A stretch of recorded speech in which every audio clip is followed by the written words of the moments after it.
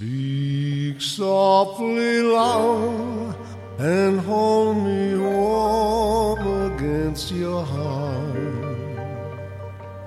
I hear your words, the tender trembling moments. Welcome, everybody.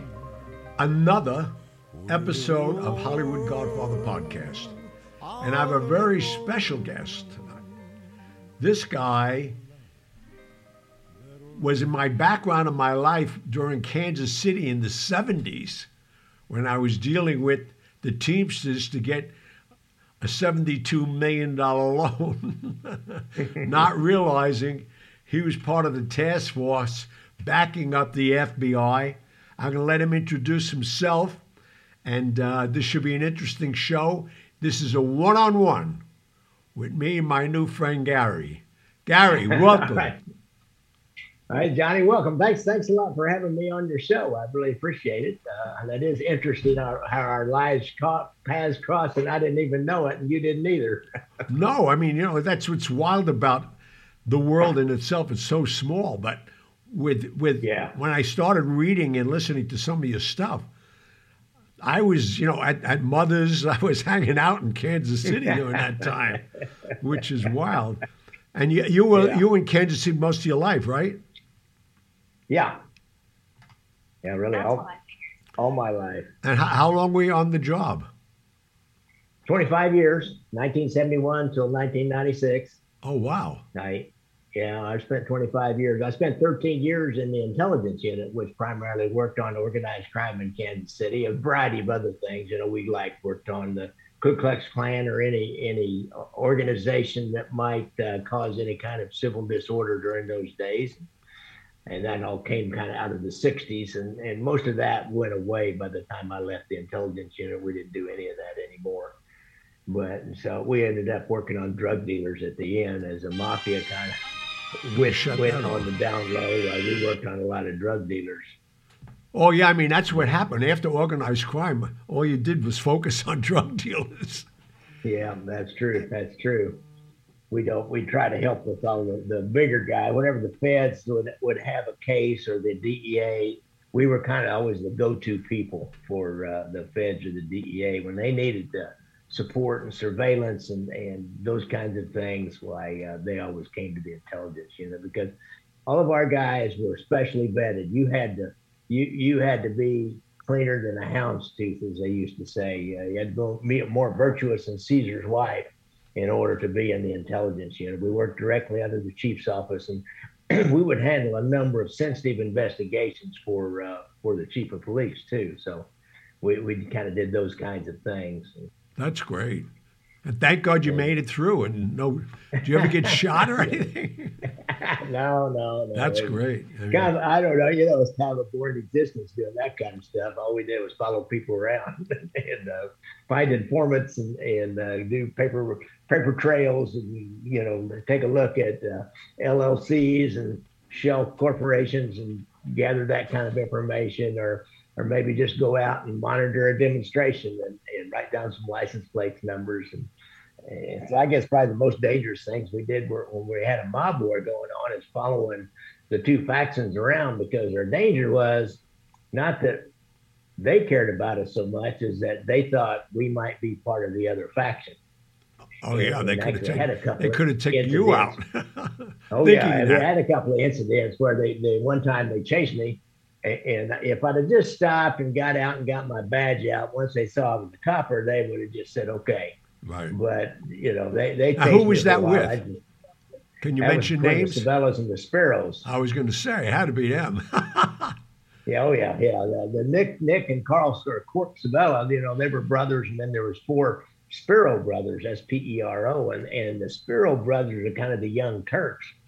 This happened in other cities, just like Danny Green, and he kind of in Cleveland wanted to move up and move against the ruling people. Well, we had this set of brothers, they wanted to move up and move against the Sabellas, who, they controlled the Teamsters in the city, and they controlled all the action, really. And you couldn't do anything in that culture without kicking up to the Sabellas. And well, it's funny because, I met Cork and Nick and them when I was like 17, 18, because I was really? traveling around for New York and Chicago trying to spread the word for JFK in the election when he was a senator, when they were getting all those votes. So I met all these people that many years ago. And before the election, and then obviously after the election, I was doing the same trip, but this time I didn't realize they were going to assassinate him. and Carlo Marcellus was emphatic killing, and I thought he was going to kill Robert, actually, not John, because Robert embarrassed him to death at his house when they arrested him on that Sunday. But I was always fascinated at Kansas City because to me, being from New York and New Jersey and Philly and Chicago, you never really thought of Kansas City as being as powerful as they were. And I was shocked that they were running the Teamsters pension fund. Really? Well, Nick Savella, he's a pretty smart guy. He was not your regular mob boss. He was a cut above. He was a cut above everybody else here in Kansas City, and he was a cut above other mob bosses, I think, because he was considerate. He was kind on one hand, but yet he was ruthless on the other hand. He was well-read. He didn't go out to the joints. Nick never went out and partied at any of the joints. He had one main girlfriend, as usual, which was way on the down low, and his wife. But matter of fact, he warned these other guys, he warned Court, we need to stay out of these joints, or you guys need to stay out of these joints. And he was that kind of guy. He read a lot. He just was thoughtful about it was a business, a real business to him. And he started developing his contacts with the Teamster. Now get this. He and Roy Lee Williams, who went on to become actually the one of the last mob-controlled presidents of the International Brotherhood of Teamsters, he developed him when both of them sat on a Democratic Party nominating committee here in Jackson County. They were a committee of people who were interested in members of the Democratic Party. And everybody in Jackson County, you had to be a Democrat to win anything in Jackson County. Well, that was like so many major cities. Yeah, all the big cities were just like this. And so, they sat on this nominating committee, and he got to know Roy Lee Williams, and, they kind of liked each other, it appears, and Savella could be very charming. And he started off, kind of helping with if they had a problem with an employer, Roy could come to Nick, and he could get some guys to go out and do some vandalism or do some things in order to soften up an employer that wasn't doing what the Teamsters wanted. And then in return, what Roy started doing with Nick was letting him get into, dictating who sold them like insurance policies. Right. Which on a bigger basis, they did that on a national basis too. Well, he started that. Well, that's when they brought in Alan Dorfman. I remember that. Right. See, I was in Chicago, where he's doing the same thing in Kansas City on a smaller level, just with the locals here. Like he had some crooked dentists, and they bought into a local kind of a dental policy.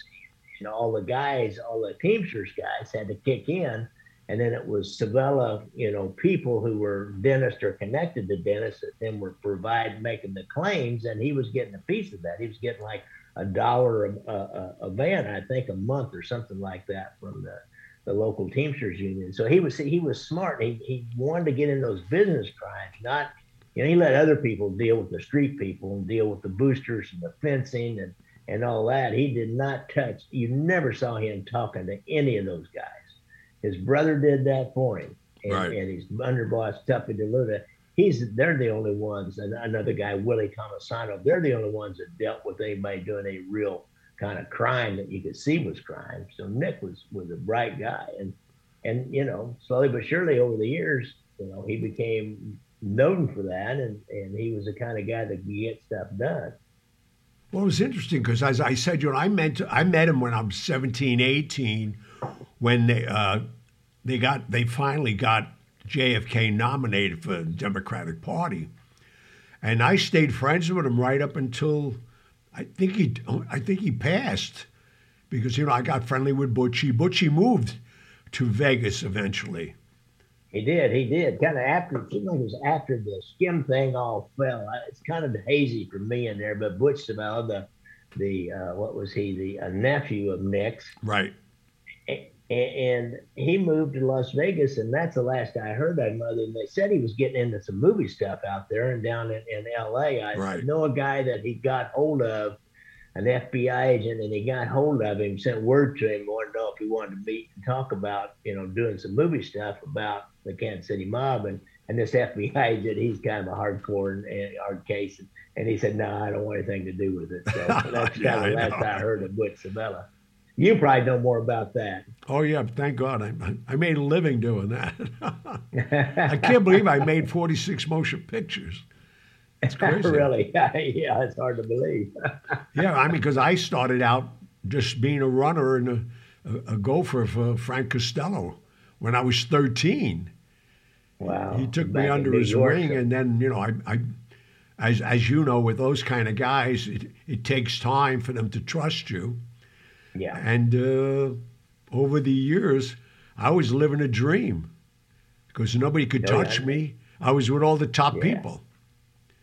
That Frank Costello, you couldn't have fallen in with a better guy. I mean, he was like Nick Savella. He was a businessman. Exactly. He knew how to make money. He didn't go in this bullshit of going out hitting the joints and having girlfriends and ripping people off. He was a businessman. He knew the money was in the poker machines or video poker or slot machines. Actually, he knew where that money was, and he reached out and made political contacts throughout the United States, and that you couldn't have fallen in with a better guy and learned the business from a better guy. Oh yeah, I mean, and then he introduced me to Maya Lansky, then Maya introduced me to Tony Accardo, and then Nick. I mean, I met all the gentlemen of the crime world.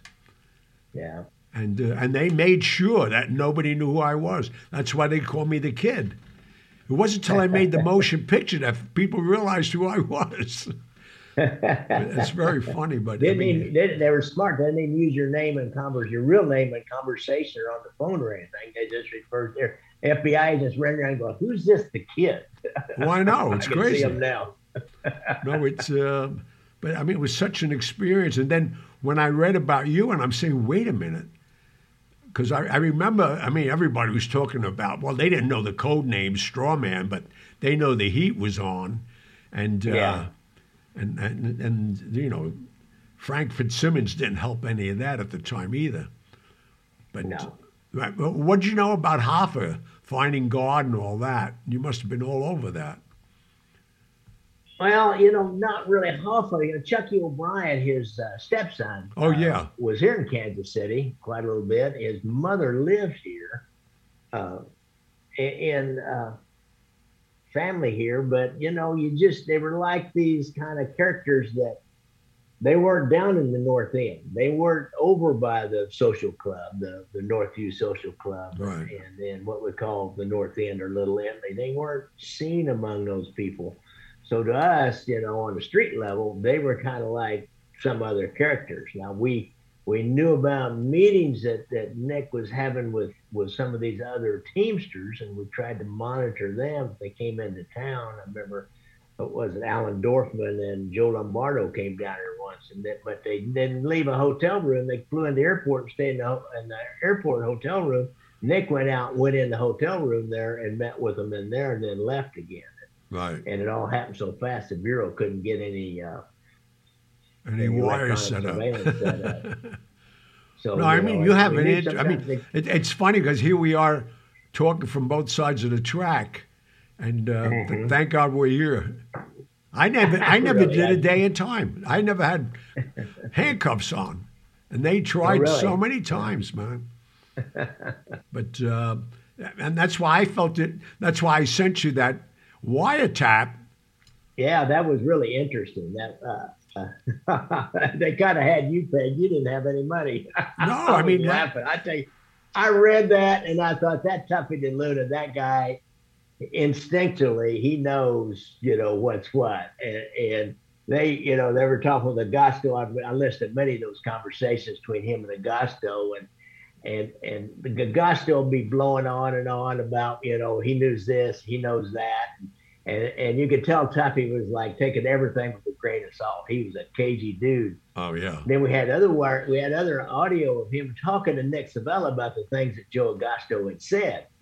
And Tuffy would warn him, say, now, Joe kind of likes to go on and on a little bit. So, let's be careful here before we go any further, because they were talking a lot about paying off politicians or making contributions out there in Las Vegas and on a state level too. The governorship.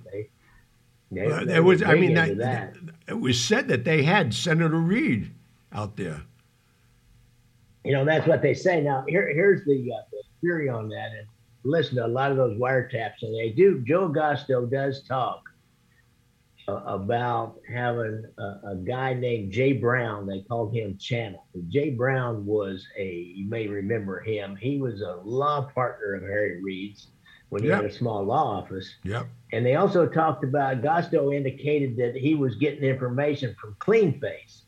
And they finally figured out that Cleanface was Reid. Now, you couldn't really, there was no smoking gun in there at all.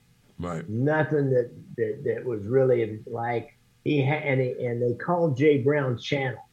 I always felt like that Jay Brown was like talking to Reid, because they were talking about Lefty and what they were going to do with Lefty and how they were going to deal with him, and that Lefty was trying to discredit Harry Reid, and they didn't really want Lefty Rosenthal to try to discredit Harry Reid because they didn't want him exposed. Well, and they didn't really let Lefty in on a lot of things. I mean, he was a genius odds maker, and that's what they just wanted to capitalize on that. But they were not about to tell him that Harry Reid is with them. Be quiet. Right. And he was frantically trying to discredit and embarrass Harry Reid in order for him to stay in the casino. Nick Savella, even, he called, what's his name? The lawyer out there. Oscar Goodman. Oscar Goodman. He called Oscar Goodman. I got a copy of that tape. He called him and kind of you could tell he was like asking about Lefty. And Oscar Goodman was real cagey. He didn't really answer him back directly. He said, he gets offended. He's his own man, and he gets offended. And Nick was saying, well, I'd like to get a message to him. And Oscar saying, well, I don't know. I hardly ever see him. And, if I say, it's kind of like everything was real amorphous. Finally, Nick does get a phone call in directly to Lefty. And basically, and I don't have the audio. I've only got the transcript. And he basically says, cool it, man. You got to cool it and knock this off. And Lefty says he will, and which means that he'll quit going after Harry Reid, which means he'll drop his battle with the Gaming Commission, which means he has to leave the Stardust, is what that means. Well, no, what they first did with him, I don't know if you remember that. Well, you weren't there, so maybe you don't know. They made him the entertainment director for a while. Right. And to put him at a lower level. And then when they opened that big sports book for him, that's when they gave him the TV show, and Sinatra. He started to line himself up as a celebrity to take the pressure off, because he was making so much money on laying the odds throughout the country. Nobody knew that. It was crazy. It's like, he was. And they loved him in Chicago for that. That's my God. Ocado loved him. I mean, we all know that Sam Giancana was the front for Ocado. Ocado was the brains of Chicago forever, till he died. I used to go see Tony even in Palm Springs when he moved there. And we all had a problem with Tony Spilotro. It was insane. Oh, really? Yeah, that's a good question. That's one I have for you, is what was that like for you out there? Now, I hear on the wiretaps, Nick or Tuffy DeLuna is, for example, telling Joe Augusto that even in one conversation, he talked about stealing from the Tropicana. Right. He said, even if they're a friend of Little T's, and that's how I referred to Spilotro as Little T, even if they're a friend of Little T's, you fire them. We can't have that in the Tropicana. So how did how did you navigate around Spilatro? Because he really ran a lot of stuff and wanted to run everything. Well, see, he never realized my relationship with Chicago because we want nobody to know what my relationship was. That's why even DeLuna, he said I had no money. I had all the Vatican skim money that I made for 16 years with Nick Nitti. But I couldn't bring it in. How could I spend it? Couldn't show it. No, you couldn't. See, but Nick knew. See, I had a private meeting with Nick in Kansas City saying, I have whatever you put up backed, and I can prove that to you, only you. Because that's how smart Frank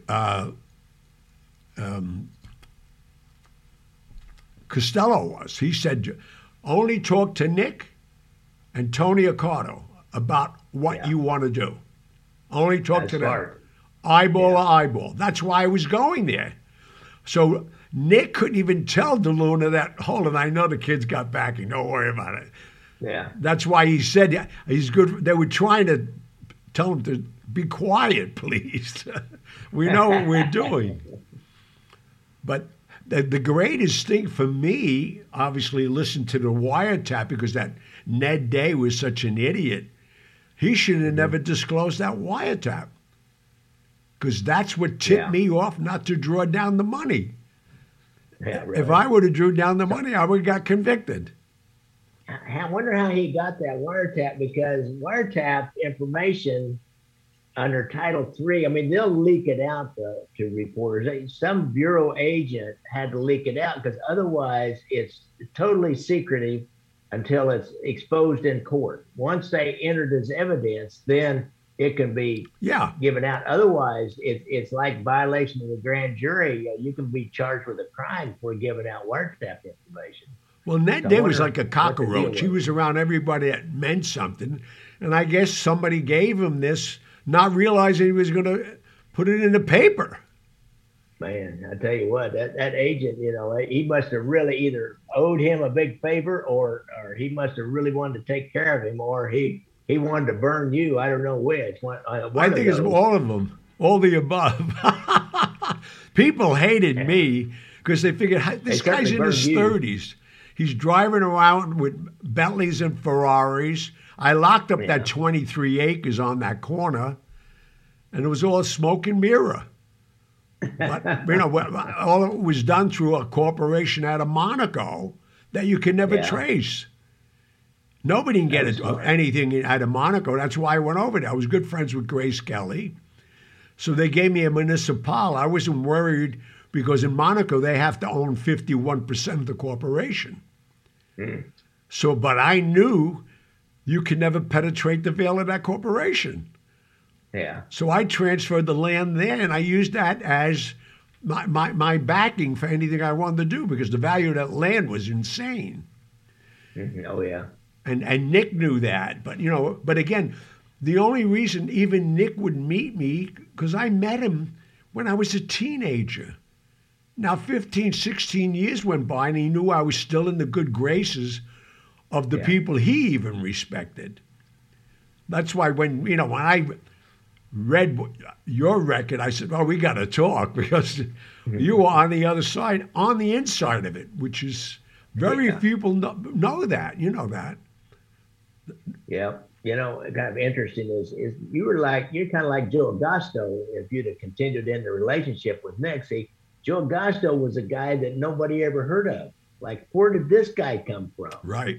He was originally from Sicily, but nobody ever really figured out who he was. Even the bureau, even after he turned witness on him and he became a cooperating witness, and they had him under protection to testify against Sabella and them.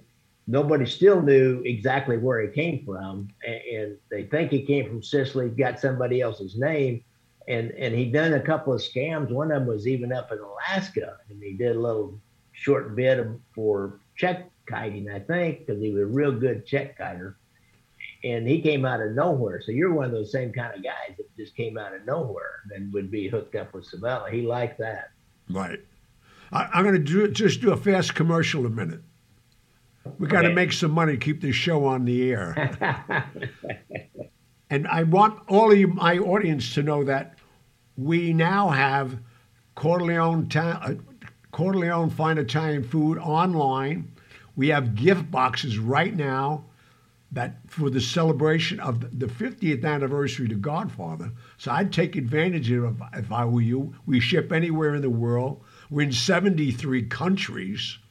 And God bless the Godfather movie, because it's the gift that never stops giving to me. It's 50 years now.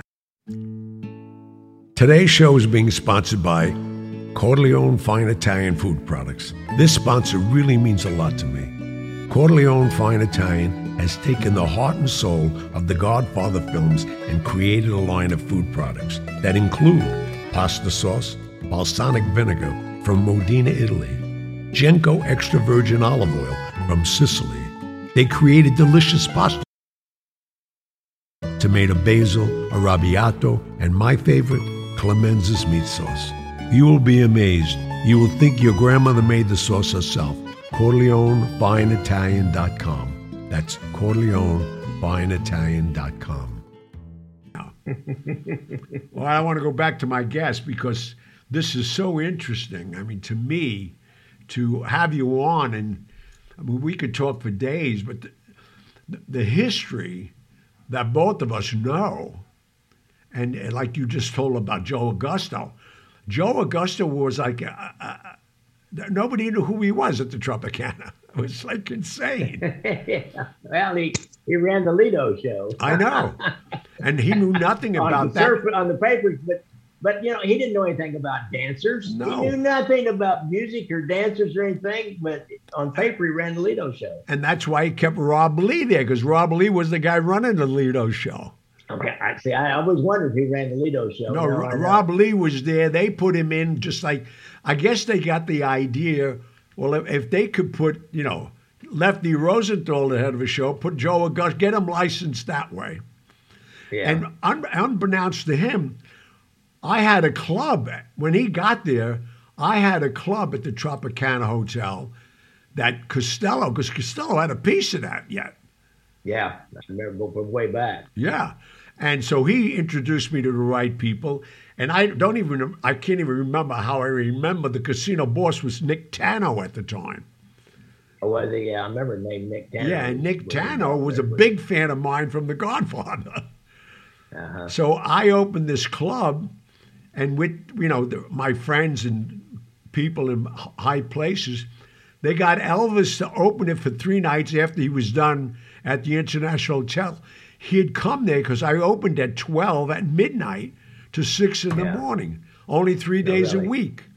But I made more money because everybody we had was supporting it.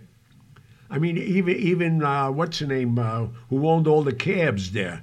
So all the dispatches, they'd stay on. You got in a cab, wanted to go someplace else. They said, oh, you should go to Tiffany's. Elvis is over there tonight at the Tropicana. Really? So, cool. You know, it's great. But Joe Augusto, if you know, it's a lot of those guys, if it ain't about them, and he was that kind of egotistic guy. You know, he was picking on showgirls, and I'm saying, oh, this guy ain't going to last long. But it's funny. When here we are sitting and talking about it, and they're all gone. It's like insane. Really? But you know, he brought one of those showgirls with him into witness protection when they were hiding him out here in Kansas City.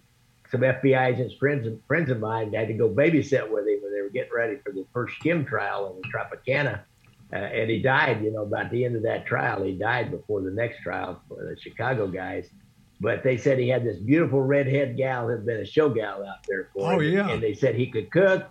He said they loved doing this duty because he had that gal there. Plus, he could cook like nobody's business. Oh, yeah, it was good. Well, all Italians think they could cook and make love. You know that. Yeah, that's true. No, but I have noticed that. So what did you think of that, Butchie and them? Because that's basically you on the job there. You see all that stuff. Yeah. Oh, yeah. On the North End. I remember Butch could really run a club. He had a. Oh, Mother's. That was a great club. And Mother's. He had another one called Diana's. He had. Well, Diana was after his girlfriend. I wasn't. Oh, I didn't really realize that. Yeah. But he could really run a good club, and it was felt safe, and people, they really Well, they liked knew they going into his respected the club. Savellas. Hello. Yeah, yeah, oh yeah. Everybody kind of knew, and the ones that didn't uh, got learned real quick. They Right. learned real Right. quick who was who. Yeah, I remember going up there to Mothers out there at 51st and Main. Oh, Court came in late at night. And he's dancing with all these young girls. Oh, he He was loved it. probably younger than I am now, but he seemed like an old man at the time. He was whooping it up. He had Oh, a he good loved time it. that night. Yeah. Yeah. Well, like you said, Nick used to tell him, "What are you guys doing? Were you crazy? What are you down Yeah, there he for?" did not like. He did not think they needed about in those joints. No. I remember I was invited for a Thanksgiving. That's how close I got to them. I went to their Oh, house for wow. Thanksgiving. Yeah. It was. I mean, I really felt good about my relationships with all those major guys, like Accardo. Yeah. I never liked Sam Giancana, and then when the ad came in, Spilotro, I said, "What the hell are they doing here? Why'd they send this guy here?" And he destroyed it. Yeah. In the 3 or 4 years that he was there, he really took down the city. And then he created that crazy gang, the Hole in the Wall gang, with that group with. I couldn't understand the amount of money that was being taken out of there for years, and I watched a lot of it and took a lot of duffel bags out on the Nitty Travel in Chicago. Did We'd you? leave every Monday with bags of money. Yeah. And this was easy. I said, and I actually, the lawyer, Sidney Korshak, they hired him as my attorney. I retained him. Oh, really? And he got me a Corey's license. So I'd go to McCarran Field, and if they stopped me, I'd show them my license. I can't show you what's in the bag. I got Oh, really? I got a license bond on this. And I had them so frustrated for a long time. But it was, it was funny because, I knew what I was doing, obviously. And Yeah. it was a crazy, crazy time. But That's right. I had some conversations. Oh, my God, yeah. When Nick talked about this, getting that skim back from the Trop. See, the Trop was a separate stream of skim from the Oh, yeah. Stardust. That Oh, was yeah. Nick's. Nick, Oh, yeah. the only one that he developed that all on his own. He did not have to give Chicago anything. And because nobody he touched did it. that That's all right. by himself. That's like the And Dunes. he did give Iupa some piece of it, but Right. he was just being smart there by giving. Yeah, Iupa like a an little insurance piece of it. policy.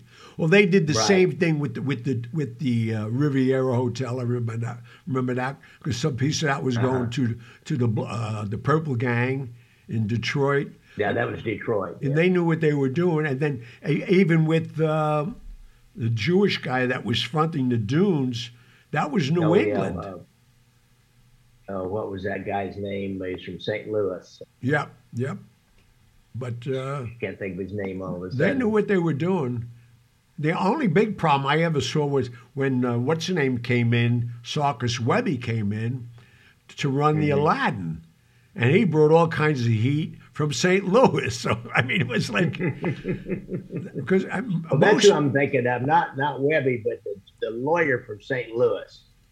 Because I got a conversation.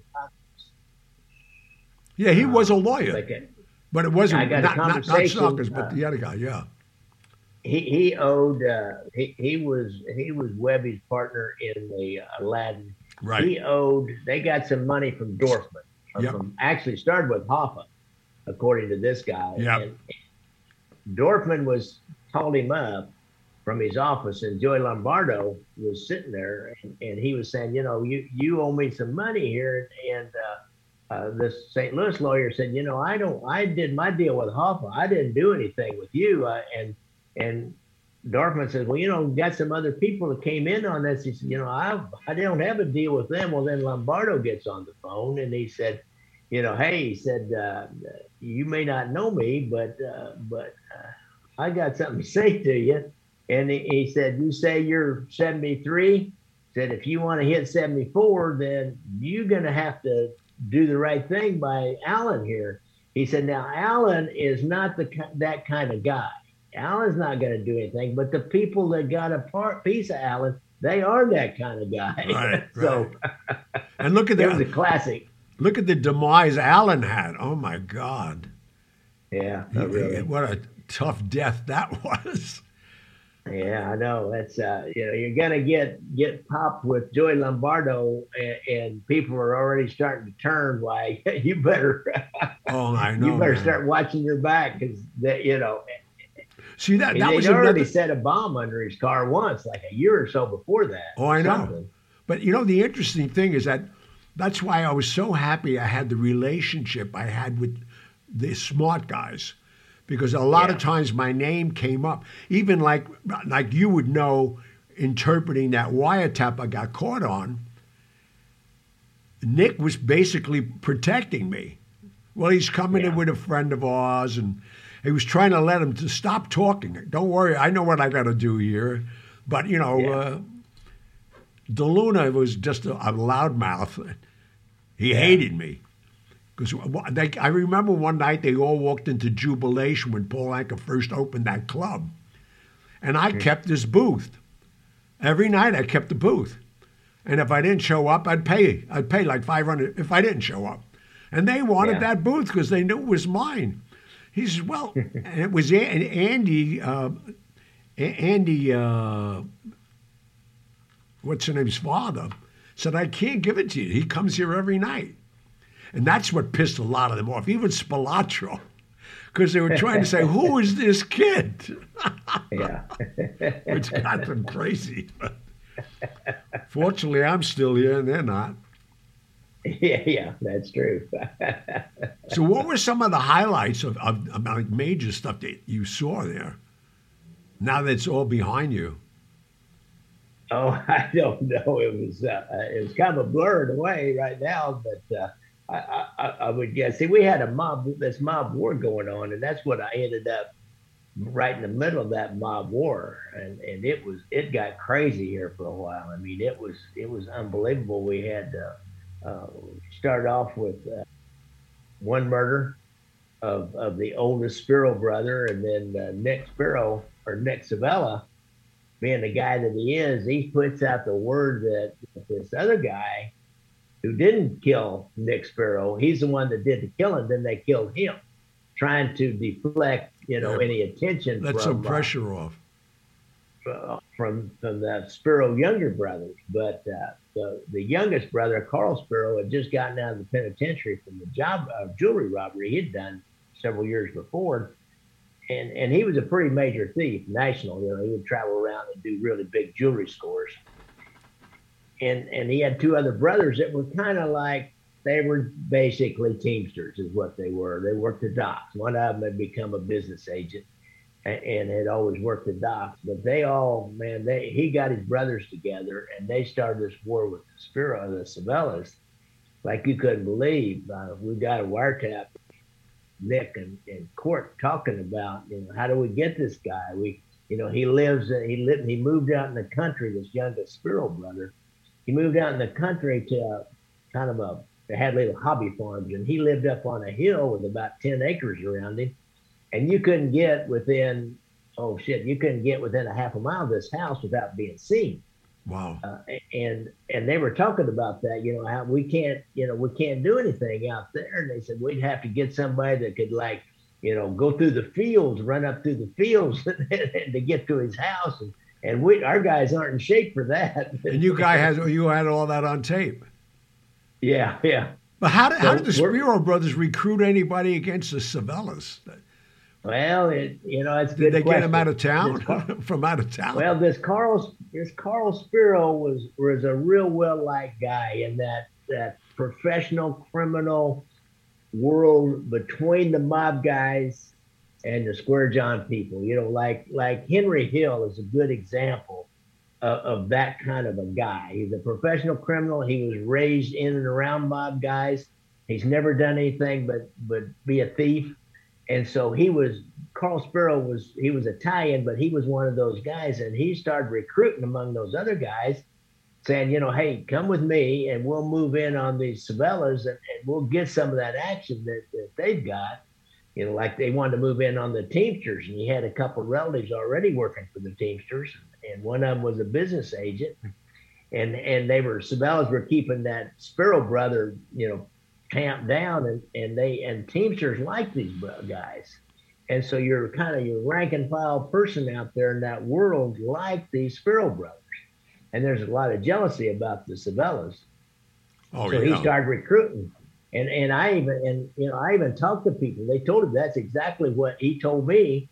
This was a Peckerwood or a non-Italian who had a basement building business, but was kind of a quasi-criminal himself, wanted to be. And I got an in with him, and he told me, he said, "Yeah," I said, "Carl said, come, we're going after those Sabellas. We're going to do something here. I'm putting together a crew, and if I could find it out." The Sabellas had found out that he was going around saying that kind of stuff by then. Well, then the bombs started, and the murders started about that time. They caught all three Sparrow brothers in one tavern one night, and they, we were out we knew this was going on. Two of our guys had just driven by the tavern, and they saw Carl Sparrow was on the phone and just inside the front door. They drove on down the road a ways, and they hear a call come out that there's been shots fired at the Virginia Tavern. So they turn around and go back, and there's Carl Sparrow laying out in the middle of the street. Well, just as these guys were driving by, probably three other guys in ski masks came in the back door, and two of them went right to the Joe and Mike Sparrow and started shooting them up. And Carl Sparrow was up by the front door on the payphone, and he ran out the front door. They ran out the front door and popped him with a shotgun as he crossed the street. And so it killed one of them and wounded the other one inside, and then Carl Sparrow was wounded, but he was paralyzed from the waist down, but he never slowed down. After he came back from healing up, he never slowed down. He kept after those Sabellas the whole time. And wow, how the hell? I mean, why did he think he could beat them? Look, I mean, Jesus. Yeah, I don't know. Hubris, his reach exceeded his grasp. Yeah, I mean, something I've been accused of. My reach often exceeds my grasp. His reach exceeded his grasp. See, he had no idea at his level about the Teamsters, about the money coming from the casinos, how much influence Nick Sabella had on a national basis over the Teamsters, and respected throughout the world. And respected, yeah. They would call him Mr. Sabella in Chicago and Milwaukee and Cleveland. So yeah, he was really well respected. And I remember even as a kid, the only people that had that kind of respect was Costello, Accardo, Nick Sabella. Yeah. Very few people. And that's because they were quiet money makers. Right, and big money makers. And they didn't play games. Very quietly, they'll take care of you. Yeah. And I think another thing people don't really realize is Nick was an integral part of the relationship with the International Brotherhood of Teamsters. Oh, yeah. And back east, they don't, in New York, the five families, they don't think so much about it because that's a whole different game. But out here in the Midwest and the rest of the United States, oh, that's huge. When you control that kind of membership, you control elections. And so that's the whole thing. Right. And you with a union, you just go to one guy and say, tell all your guys to vote for Robert Kennedy. Tell all your guys nationwide to vote for, whatever. Tell all your guys in Chicago and Illinois to vote for Jim Thompson as governor. Tell all your guys. I could tell you, Chicago had the Culinary Union and the Teamsters. Marcellus had the International Longshoremen along with the Anastasias in New York. You're talking about membership bodies that could swing an election. Right. And that's all. I learned all of that as a kid, just running around, wondering why I was sending all these messages. And then I realized when the nomination came out, he was in. Yeah. So you were part of that on your level. You were a big part of that, and a lot of your normal mob fans, if you will, people that look at the mob are entertained by the mob. They don't really, that stuff wasn't so fun. It's not so fun because it's a lot of boring paperwork. It's a lot of, elections and transfer of amounts of cash to people, and everybody is quiet about it. And God, to have those unions gives you political power. And also those unions can then turn around and donate money to different politicians, and judges run for election too. And so in many states, so, they then go back, they donate their money, which, the mob tells them, you go donate money to this guy, and then you own that guy. And that was the education I got without them knowing I was really absorbing it. They knew. Yeah. And my loyalty to Costello for the first 3 or 4 years, then they said, I got the guy. This is the kid. He'd be taking care of this. But I learned, and then even late at night when I was hanging out at the Copa room, because every Saturday I'd wind up at the Sands Hotel, especially when the Rat Pack was there, because they wanted him to babysit JFK, and JFK wanted all the broads and Peter Lawford. So I got in the end of that, and I was like 18 years old. It was crazy. Really? But I mean, talk about it. Witness and like you're saying, it wasn't the street glorified and hanging around with those 5-inch collars with a bunch of bimbos in nightclubs. Yeah, no. I was nowhere, and nobody knew what I was doing. I was glad, because here I am now. And that's why a lot of people, when they read my book, they say, oh, come on, this is all malarkey, it's all bullshit. Because nobody knew what I was doing. And even Spilotro didn't know what I was doing, because he was wondering, how could this guy can have all this power here? What does he do? Yeah. And nobody could tell him, because they didn't know. That's what it was. A handful of people knew what I was doing. Yeah. And that's what kept me alive, basically. Yeah. No, it's what a pleasure having you on, though. I could talk to you for days, though. It's so the knowledge you have, and it's a world that there's very few people I could sit and talk to, because who knows that world when you think about it. Yeah. The people on the other side are all dead. Nick's dead. Everybody's dead. But to have someone like you with your knowledge, I really consider this a privilege, and I hope we could do this again. Believe me. Oh yeah, sure, anytime. And the 50 minutes just flew by, as we knew it would. Oh, is it gone by? All right, yeah, that was cool. All right. Yeah, so I want to thank you again, and we'll send you a copy and share it with your people and podcasts. What's your podcast? Let my people know. It's Gangland Wire. Gangland Wire. Oh, that's a good one. Gangland Wire. Yeah. Well, YouTube and the audio podcast. All the podcast apps, and I'm on YouTube too. I didn't used to, and I changed up, and I decided to do with these Zoom calls. I got some videos, so I've been putting everything on YouTube also. Oh yeah, that's perfect. Well, my technician Mike will get you everything. We may call you again. Pat is so disappointed because he couldn't be on the call, but he got. Well, let's do it again. He got hit with that COVID over the weekend. I feel his pain. I got hit with it last week myself, and it just got over it. It's the second time. So with that said, mine's the second time too. I've got 3 shots and 2 bouts of COVID. I know, it's crazy. But he had so many questions, and he's so envious of me at this point. Well, but I really appreciate when he gets back to work. When he gets back to work, let's do this again. Oh yeah, please. Thank you so much. God bless you, and all right, Johnny. Again, thank you. Okay. Right. Thanks for having me. All right.